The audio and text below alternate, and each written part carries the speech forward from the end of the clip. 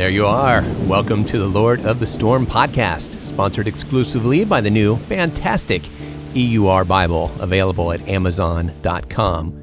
Well, we are one halfway through the book of Matthew as we read Matthew chapter 14 today. If you have your favorite Bible, you can turn there now. I'll be reading from the EUR version. And in today's reading, a dance that cost John the Baptist his life. Peter gets his water legs and more. Let's ask the Lord to bless this reading. Father, open our ears so that we can clearly hear you speaking to us. We know you are the word of life, and we give our attention to you now. So speak to us, we pray, in Jesus' name.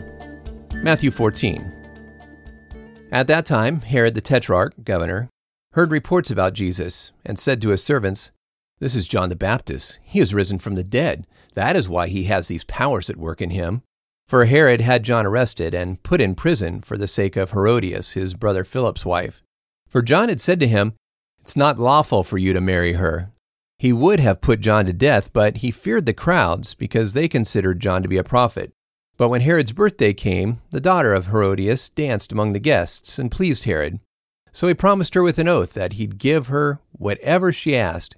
She, being instructed by her mother, said, "Give me here on a platter the head of John the Baptist." Herod was grieved, but because of his oath and because of the guests who sat at the table with him, he commanded it to be given to her, and had John beheaded in prison. His head was brought on a platter and given to the young lady, and she brought it to her mother. John's disciples came, took his body, and buried it. Then they went and told Jesus. Now, when Jesus heard this, he left in a boat to a deserted place alone. When the crowds heard it, they followed him on foot from the cities. Jesus went out, and he saw the large crowds. He had compassion on them and healed their sick. When evening came, his disciples said to him, "This place is deserted, and it's late in the day. Send the crowds away so that they may go into the villages and buy food for themselves." But Jesus said to them, "They don't need to go away. You give them something to eat." They told him, "We only have 5 loaves of bread and 2 fish." He said, "Bring them to me." He commanded the crowds to sit down on the grass, and he took the 5 loaves and the 2 fish, and, looking up to heaven, he blessed it, broke it, and gave the loaves to the disciples, and the disciples gave them to the crowds. They all ate and were filled.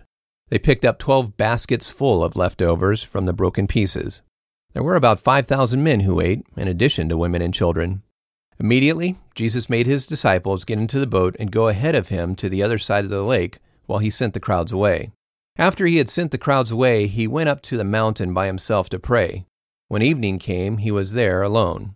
But the boat was now in the middle of the sea, troubled by the waves, for the wind was strong. At about 3 a.m., Jesus came to them, walking on the sea. When the disciples saw him walking on the sea, they were frightened and said, "It's a ghost," and they cried out in fear. But immediately Jesus spoke to them, saying, "Have courage, it is I, don't be afraid." Peter answered him and said, "Lord, if it is you, command me to come to you on the waters." He said, "Come." Peter stepped out of the boat and walked on the waters to come to Jesus. But when he saw the wind was strong, he was afraid and began to sink, crying out, "Lord, save me!" Immediately Jesus stretched out his hand, took hold of him, and said to him, "You have little faith. Why did you doubt?" When they got up into the boat, the wind stopped. Those who were in the boat came and bowed before him, saying, "You are truly the Son of God." When they had crossed over to the other side, they came to the land of Gennesaret. When the people of that place recognized him, they told all that surrounding region and brought to him all who were sick. And they begged him, asking that they could just touch the fringe of his garment, and all who touched it were healed. Matthew 14. One of the things that I noticed in the reading this time was what a coward Herod was. He wanted to kill John the Baptist, but wouldn't because he feared the people. Then again, after making a rash and foolish promise, he feared looking bad in front of his guests, so he had John the Baptist killed. How many times does that happen to us? Not that we have people killed, hopefully not, but we fear what people think of us, so we either do or don't do something. Don't be like Herod. The other thing I wanted to bring up was how the disciples had a very practical solution to a problem. The people were hungry, so send them away so they can get something to eat, Jesus. They had some resources, but they didn't think it was enough to do anything. But they weren't counting on what Jesus can do. There's a saying, little is much when God is in it, and so what happens? They gave the little that they have to the Lord, which may not have even been enough for the 12 of them, But they gave it to Jesus anyway, and then he does a miracle with it. It just goes to show it's not about our resources, our abilities, our best plans. It's about what Jesus can do when we come to him and offer him all that we have. And that may seem scary, right? Jesus, if I give you everything I have, I'll have nothing. But that's not true, is it?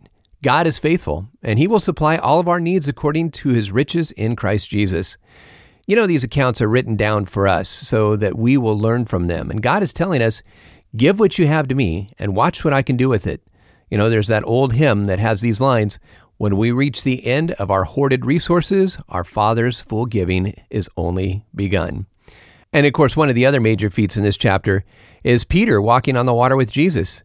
You know, at first he was fine. Despite the fact that a storm was raging on, he looked to Jesus and he could do the impossible. But when he took his eyes off of the Lord, he feared and began to sink. And now here's another old song for you. Turn your eyes upon Jesus, look full in his wonderful face, and the things of earth will grow strangely dim in the light of his glory and grace. When we can train ourselves to keep focused on Jesus, we can remain calm despite the circumstances we find ourselves in. It's when we start looking at the sea instead of the one who calms the sea, we start to sink.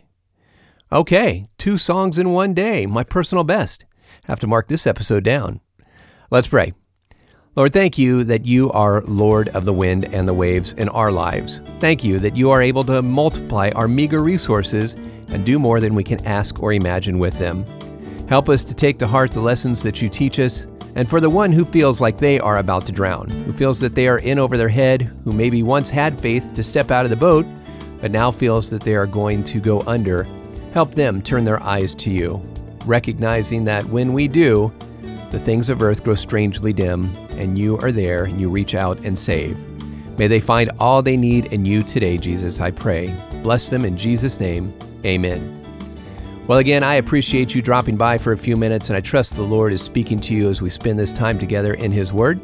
I'm looking forward to chatting with you again, so please come back tomorrow and bring a friend along too. May you have a great day. God bless.